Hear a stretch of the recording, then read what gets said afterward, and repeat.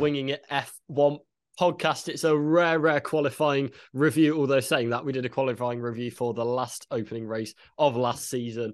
And we're back again because we are incredibly excited that F1 is back. We've seen the first competitive session of the season, and there's a lot of things to talk about, a lot of answers to questions, a lot of further questions that we don't have answers to yet, and we may find out tomorrow. We may not find out for a while, but it's great to have racing back. We're very excited about it, and we're ready to talk about I thought a very entertaining and interesting qualifying session, even if it did end with a bit of a squib with some of the teams not going out and a Red Bull 1-2 again. But to help me talk through all of that is Nigel Chu. Nigel, how are you? I'm going to give you more than a one-word answer, which I've just Lovely. done by saying that sentence. So I'm all right. Is that actually answering the question, though? I'd argue none of what you said actually answers the question of how are you, apart from one word, which Well, was that's all just right. like when sports people get asked questions, isn't it? They avoid the question and just like give a neutral answer or a political correct answer or whatever. Yeah, well, depends on the sports person, but yeah, it Yeah. is. Yeah, happens occasionally. The last time it was a season opener and we did a qualifying review, I was doing it from the City Library in Dallas. So I'm now back in Yes. Sheffield. That was an We intense did it for the experience. second one as well, you know. We did it for Yeah, Perez got pulled in Saudi Arabia, and then that was the last one that we did. yeah, and we did one for Abu Dhabi 2021 as well. Yeah, yeah. But yeah, it's kind of we'll do it if it's worth it, if there's stuff to talk about, and there usually is Yeah, at the start of exactly. the season because this is the first time we get to see. Yes, it's still only one track and it's qualifying. It'll be different from race pace, but this is the first time we get to see all of the teams pushing with something on the line. And that tells us as much really as 3 days of testing did. Yeah. So yeah, it's, as we've already said, it did come back as predicted to Max Verstappen on pole position. Well, just quick, and you say predicted, your article for TotalMotorsport.com after the testing, your pecking order article was pretty much spot on.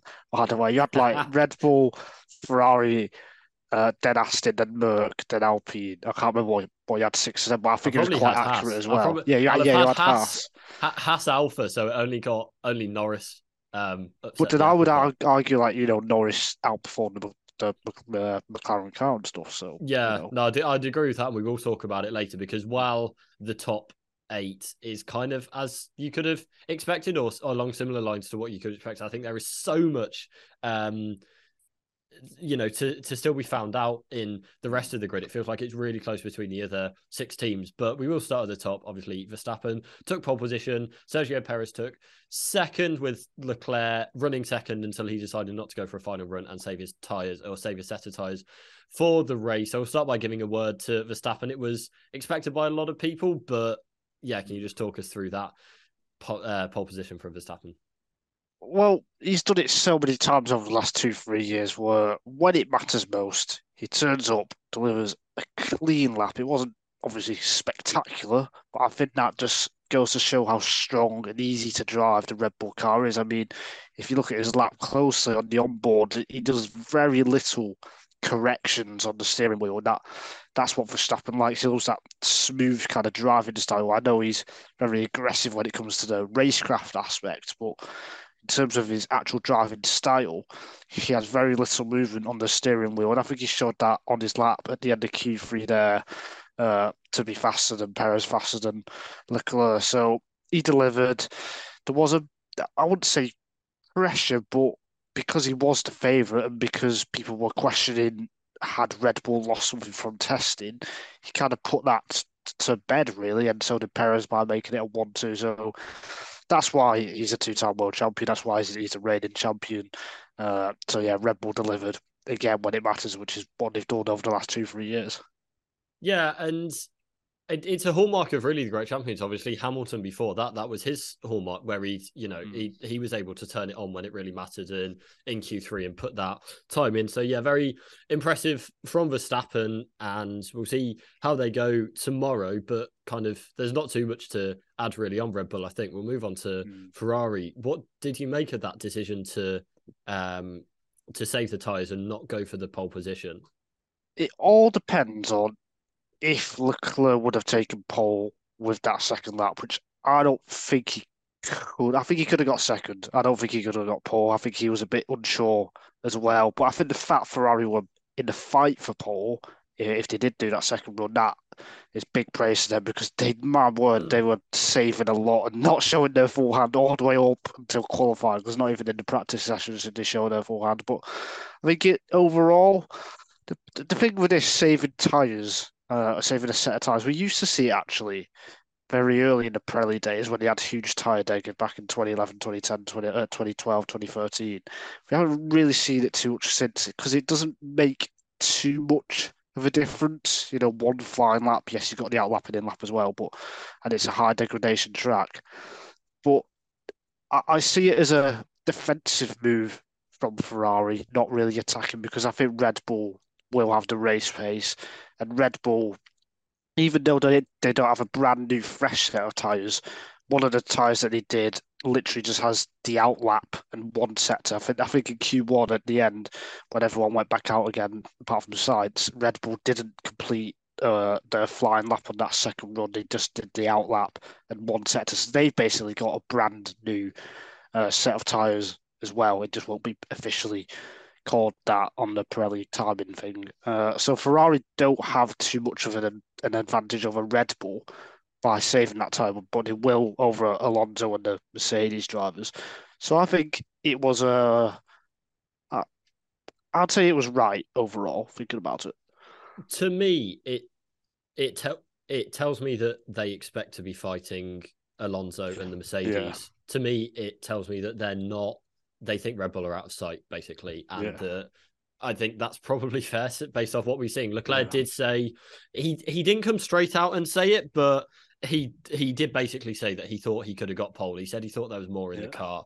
And the talk all through testing and this weekend has really been that Ferrari expect to have better qualifying pace than race pace. So for me, the fact that they didn't try and double down on that and get pole position tells me that they expect to be fighting Aston Martin. They expect to be looking over their shoulder. And I think it is a defensive move in terms of, making sure they can consolidate a podium rather than being able to fight for that race win. But also, having a tactical advantage or a strategic advantage is only as good as the strategy minds and gurus that are putting it into place. So Ferrari have moved in Aki Rueda, who was their strategy engineer from last season. They've not demoted him officially, but they've moved him back to Maranello and they brought Ravin Jain up to be the race day kind of strategist. So it will be interesting to see how that goes because I do think, it indicates that Ferrari might have to use, they may have an edge on pace, but to really consolidate it, they could be undone by strategy and they'll need to, kind of play their cards right. So we'll have to see. Yeah. But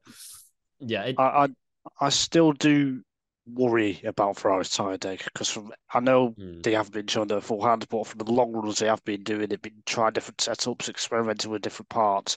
They haven't shown a long run which has made you go, that can match Red Bull. It's always been 3-4 tenths on average per lap slower than Red Bulls. That's kind of what I expect for the race as well. So I think you are right. I think they are going to be battling for that third place. And then if they can get the strategy right, they would get it. I don't know. It'll be close. We'll find out. But yeah, it should be a really good fight. Yeah, I think so. And it kind of felt like a bit of a disappointment that you didn't have Alonso or the Mercedes or Leclerc out there at the end. That it really was, Verstappen going to beat his time and Perez kind of gunning to knock off Leclerc from second place and get the front row lockup. But it makes sense from really all of the team's perspective where they're coming from. That advantage is going to be key. We saw Alonso. There was a lot of hype. Some of it from Total Motorsport, some of it not, about Alonso, especially after he went quickest in FP2 and FP3, but they weren't able to challenge for pole position as a lot of people hoped they would. And what do you make of the performance from Aston Martin? Is it kind of too easy to get lost in the hype and actually lose sight of what they achieved, or should they have done a bit better? I think it was too easy to get lost in the hype. I think it was always going to be really difficult to beat Red Bull. And for me, I think I've said this for the last couple of weeks, I've always felt Ferrari were holding something back, which was the case. So then you end up looking at the third row, which is what Alonso got in the end. So I think they've kind of, if anything, to beat Mercedes, that is exceeded the expectations, if anything. And then the long run pace on Friday, Alonso matched Verstappen's times, so that is really encouraging. And I still argue that Alonso could get third place in the race as well, just going off that. And we saw in testing as well, the Aston Martin had really good race pace, low tyre deg as well there. So then if Ferrari are struggling, if Alonso's got track position over the Mercedes, the only problem is that it could be 2 versus 1. So Mercedes could, do different strategies of Russell and Hamilton to jump Alonso, with Stroll obviously not or unlikely to be fighting in the top 5, 6. That could be a problem. But I think for qualifying, they just exceeded expectations slightly, I'd say. So would you say that? Because I think we all agreed that in our post-testing rankings that they were ahead of Mercedes and behind Ferrari and Red Bull. Overall, yeah. But on one lap pace, okay, maybe not exceed. I'd say they met their targets then, probably. Yeah, I'd say so. I think it's interesting. So it looks like both, well, definitely Mercedes expect to be faster on race day, and Hamilton set his car up for that in qualifying. And then obviously Alonso did his rapid long run on the second day of testing as well. Day. So last day of testing. So it feels like both are kind of set up more for the race itself. But yeah, I'd say about, I don't know. To be honest, my expectations did get a bit skewed by the free practice running. I thought they might be able to take it, at least be battling Ferrari. But it was also Ferrari really weren't showing their whole hands, and I didn't expect them to not show it so late. I thought they would show something in practice, but I didn't expect them to be waiting all the way up until qualifying and then be top of Q1.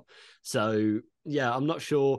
Alonso only did one run as well, didn't he? So he's in the same position as Leclerc because he was fourth, and Sainz had two. Did Sainz have 2 runs? I'm trying to think. Yeah, Sainz did. Yes, Sainz did. So then, if you think about that, Alonso could have been second row if he had that second run, and given the track was evolving massively as it always does in Bahrain.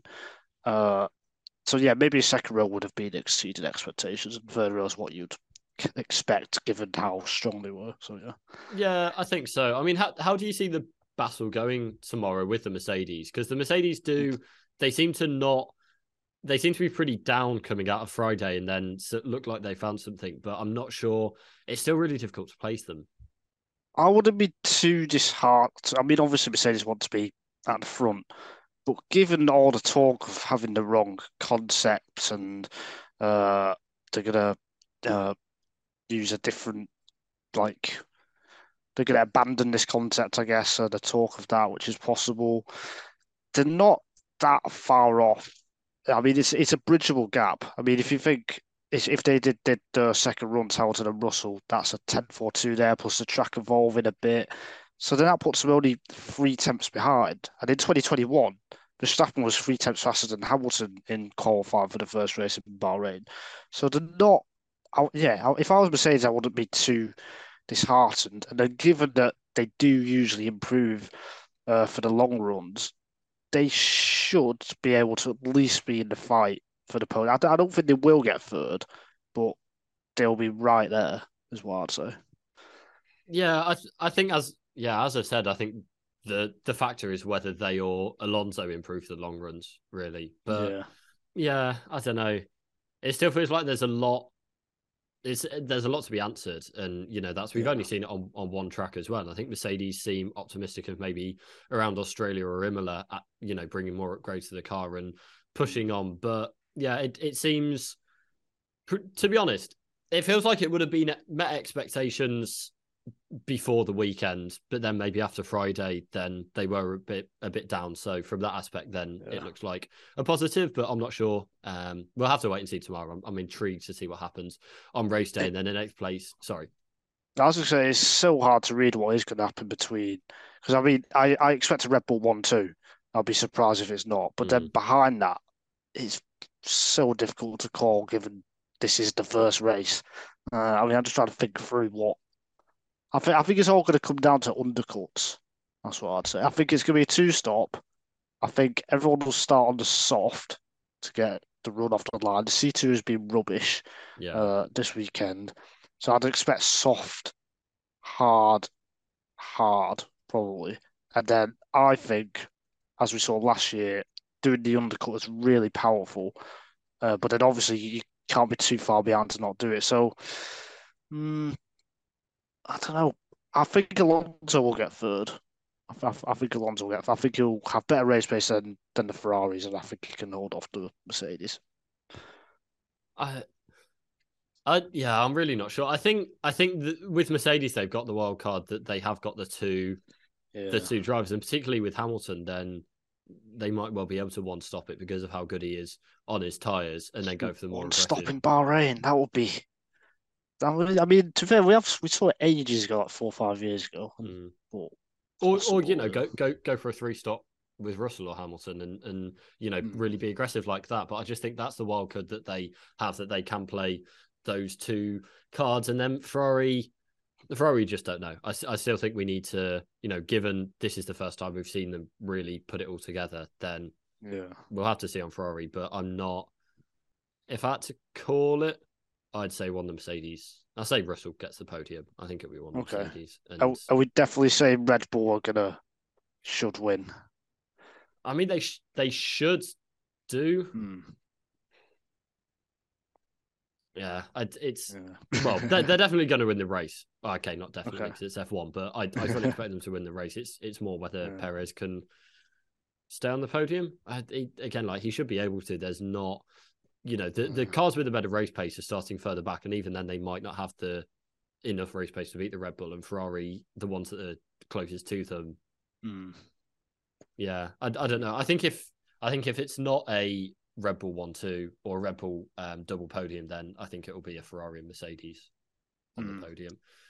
I think the only way Verstappen can lose is if he isn't leading after lap 1, which I think it will be. But if he isn't, and say it's Perez or Leclerc ahead, the pace might be a bit slower, and they're all kind of in a bit of a train within 8-9 seconds.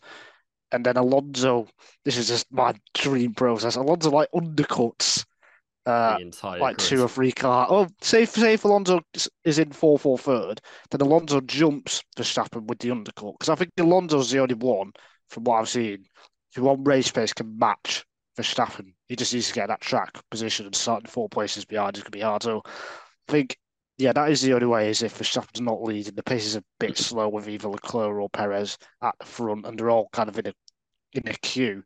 And then Aston Martin gamble by going early, undercutting, get that track position, and then it'll be game on. That's the only way I can see it, really, because safety cars getting a cheap pit stop, or virtual safety car getting a cheap pit stop with that. If you're ahead, you're going to be running longer than your rivals anyway. So then, if there is a safety car at the right time, they've pitted, you haven't, then they'll just benefit you. So I don't really see that being a factor. But yeah, I'd predict a Red Bull 1-2 Alonso podium.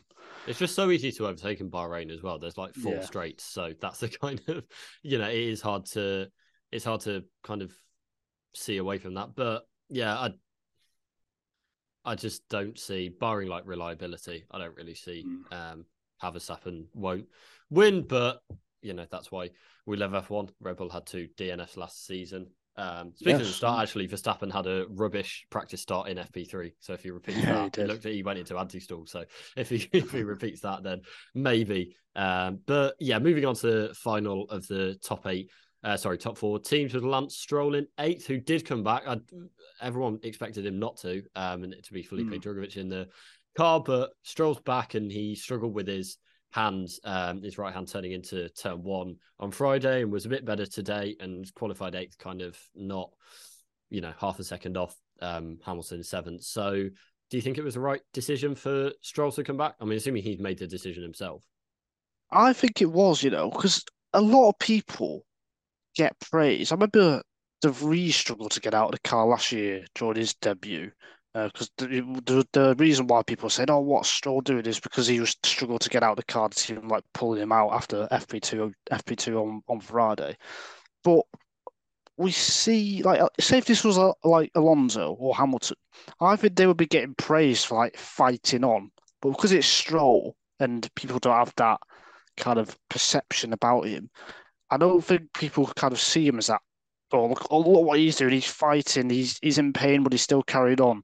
That's how I kind of see it. And obviously, you can go back to the old dinosaur world and say, "Oh, look at the 80s and 70s when Lauda was, burnt and he carried on stuff like that." Obviously, the world has changed, but ultimately, if he's passed a safety test when you have to get out the car within, I think it's 10 or 15 seconds, the extraction test, sorry, which he has passed. That's why he's allowed to drive. I mean, arguably, you could say they should test it after he's a bit knackered, which he was in practice, but he passed that. So I think it's up to him. And I think other drivers will be getting praised for it, but he hasn't really been praised for it too much. So for me, I think it's fine, given that he's passed those tests. I think the difference with him and other drivers is he a performance upgrade for the team? Now, there's kind of two competing things for me. Is one is if it's his choice, he's got to be selfish. Like he's a sports person. Yeah. He doesn't want, even though his dad owns the team and it looks like he's just got guaranteed seat forever. It still doesn't look great on him if Drugovich comes in or Vettel comes back and they're really strong. And then he's got pressure on him in Saudi Arabia, or, people are saying, why not keep Drugovich in the seat? He did great in testing, blah, blah, blah. So I think from his angle, I assume it's him that's made the decision and the team have supported whatever decision he's wanted to make. So for his point of view, I completely get it because you got to be selfish. But I think the criticism is more like, if Hamilton comes in at 80 or 90%, or Alonso comes in at 80 or 90%, they're a lot better than, or I'd say better than whatever's going to be coming in. I don't know who Mercedes would bring in as their, or, Mick Schumacher. I'd say a Hamilton a bit less than 100% is still better than Mick Schumacher at 100% coming in as a reserve. Whereas Stroll, is he better than Drugovich, who's had, an injured Stroll? Is he better than Drugovich, who's had that time in the car? I'd say maybe that's where the criticism is coming. Is it best for the team? Is he helping the team, or is he actually hindering the team because he's slower and he can't, he's not able to race at his full potential? So that's the way I see it. But as I say, it's not. From what I saw, I kind of thought it was a safety thing. People weren't happy with that. But for me, if he's passing the tests, I mean, you can argue about the test should be different. Like I said, they should do it after he's a bit tired and stuff. Then that means he's fine to race. It is his decision, and I credit him for fighting on personally. And then to get eighth is a pretty good result. Because I mean, I was thinking, oh my word, he could be out in Q1, Q2 here because he did not look good on Friday. But then on Saturday, there were no signs of any problems with him really. So I think in the end, it was the right thing to do. And I think he's done well to get eighth. Yeah, and also like half a second back from Alonso, how close would he expect to be to Alonso anyway? Like, like 0.3 maybe, a best case scenario. So I don't think I think on Friday, then it looked a lot worse when he was having to take his right hand off the wheel to make the turn, which they usually only do at the Monaco hairpin. But yeah, he does seem to have brought it back, but he hasn't done a full race distance yet, so it'd be interesting to see. Yeah, he's gonna have to fight in the race. I feel he could be in some serious pain. Hopefully, he is all right and he doesn't have to do any emergency jump outs, or he doesn't have a crash and get even more injured, because that will be, I mean, yeah, that will be really bad. So hopefully he just has a clean race, and even if he is a bit off Alonso, having that clean race, then 2 weeks to recover. I think that's the main thing for Stroll. Yeah, definitely, and I hope he does well and is able to kind of race the fullest of his abilities. So that ends the top 8, the top 4 teams, and then there's a gap. I mean, there was only 1/10 from Stroll to Ocon on, in qualifying, but in terms of performance, there is a definite gap between those and the rest of the 6 teams. And basically, it seems AlphaTauri are in trouble, I'd say. But apart from that, like, it does seem really open. Norris was 11th in a McLaren that really seems, still seems off the pace. And it seems like a lot of what we saw in testing is true, but he's managed to bring it to 11th. And then you've got the Alfa Romeo's kind of, I guess, in the average point of 12th and 13th. Like, it's just so wide open in the midfield and the back of the pack. But even AlphaTauri, Tsunoda didn't improve for some reason in Q2. I can't remember why. But in Q1, he did a 1:31.4, and the cut-off time to get into Q2 was a 1:30.8. Okay, so he's 6 tenths off still. But then the evolution of the track, he's not that far behind his Tsunoda. De Vries had an awful debut, unfortunately. But even the AlphaTauri, if we're saying that's the worst car, which I'd agree, it probably just about is. But it's not. quite that far off. He could easily be, seventh or sixth, even fastest team come the next few races, perhaps if it suits the track. So it is literally just a field. We joked about this, I think, last year about not having a midfield. It's just a field. That's what we've got from fifth all the way down to 10th for me. It's just coming down to the drivers, coming down to the setup, the engineers who can nail the laps. It's all coming down to that because it is so close. There must be, if we took the absolute pure performance of those cars from 5 to 10, it must be 2 or 3 tenths at most, and then the drivers are just making the difference, I think. So it is incredible. I mean, in Q2, I think the entire field was split by 1.2 seconds. I cannot remember the last time on a track that isn't like Austria where it's quite short. On a track this long, where the field is split by such a close margin in F1, so it's fantastic to see. Esteban Ocon ended up getting the best result out of the lot with ninth place. Hulkenberg as well on his full-time return, getting 10th, which I'm sure Adam's happy about. Big credit for him. And then Norris obviously What, for me or maximising. Well, both of you. And then Norris maximising the McLaren, which probably isn't that good, but then because it's Norris and he's been probably his top 5 driver over the last 2 years, he's got it into 11th. So it's just so close. It's going to chop and change, I think, over the next few races. And the race, I mean, any one of them can get points, quite frankly. Especially if we see, retirements like we have done in a few season openers previously, then that really opens it up. But even without that, then it's still, particularly that I think Haas, Alfa Romeo just seem really tight. Alpine seem to be, closer to that battle than to the midfield. McLaren seem a bit far off, but with Norris, then anything is possible within reason. And Williams do seem to be really competitive as well. With Sargent was so close to making it through. He literally, he was out by no time. He said that in his post-race press conference that he's missed out by nothing. He's at the same time to the thousandths of second by as Norris, and because Norris had said it first, then he was the one who missed out. Do you think that's fair, or do you think they could go off some other, the second fastest time they set or something like that? Well, that's a good question. That I don't think anyone's ever asked me that. Is that fair? I mean, there's nothing wrong with it. So, but equally, do you reckon though? Doing it because it is like you set the fastest. Oh, sorry, you set the exact same time, and then there's 5 places difference between where they're starting in the race. Yeah, but that's just the way it is, isn't it? I think it's fine. The problem with doing it on like your second fastest time is, in F1, what if you only do like one? No, because you wouldn't do one run, would you? I'm not sure. I think it's fine. The way it is now is quite easy to understand, I guess. Like you kind of know straight away who set it first. Whereas with your way, you kind of have to look back and rely on the commentators and that to tell you. And obviously, they would find out after like 10 seconds. But the way it is now, you kind of know instantly, which is quite good. Because like, imagine it when it happened in 1997 for pole position at the European Grand Prix when Frentzen, Schumacher, and Villeneuve, they were all tied, and they did it your way.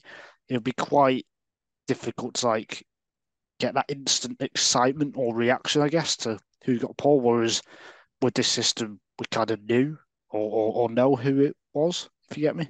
Yeah, and the argument for F1 would be that as the track gets faster through the weekend, so and through the qualifying session, so setting that time 5 minutes before is more impressive an achievement because you've had to push a bit more. So that's that's the logic for it, but it does just seem really harsh when it just comes down to who set it first. I don't know. It's like not... 1/1000. That is literally like it could be where they put a transponder. That is literally the difference. Or they could like could they just have a 6 car Q2? That's a good idea. I like that. Yeah, that's a good idea. That. Well, there we go. Dominic, then you check in the post. So then what would he do for like if it was in Q3? Well, like, that would be an issue. What would you do then? That'd be a one race shootout. Okay, you mean one lap? Yeah, One lap or sorry, one race? Yeah, Was that one race. 56 laps if they had one position? One lap shootout. Okay. And how would you decide who starts where for that? That's a good point actually. Equal across the line. I don't know. Best of three. This is getting Best too of three. ridiculous. Okay. No. Maybe just do that if it's to decide who gets into Q2 or Q3. Okay. And then go with either like who set it first or who had the fastest previous lap. If it is to decide positioning within that. So, but yeah, I don't know. It's an interesting one. It's a bit harsh, but overall, I think it's really, really positive for Williams. They seem to have taken a step forward, and yeah, it's again like we'll have to see for other races where it comes because this is such a wide open battle, and that's what's fantastic. And hopefully, it's interesting on race day as well. But have you got anything else that you want to add before we finish this recording? I don't think so. I think it might not be the most exciting race at the front, but I think behind that, it should be amazing. And I also don't think Red Bull are gonna. I mean, I said this after testing. I didn't think Red Bull were gonna dominate the season, but this for me is kind of confirmed it because if there were 5 or 6 tenths ahead, I would have gone, "Oh God, we're in for a long one," but they're not. So I think that's encouraging for the sport because we want it to be close. We want that title fight, and I think there's still a decent chance that we might get that. And speaking of long, Freddie has now cut his hair, but he will be back with us for our race review podcast on Sunday or Monday evening. So look out for that popping into your feeds. But with that said, enjoy the race, and we'll look forward to analyze it and breaking it down. Hopefully, it will be an amazing one tomorrow. So thanks very much for listening, and goodbye. You can't hear thumbs up.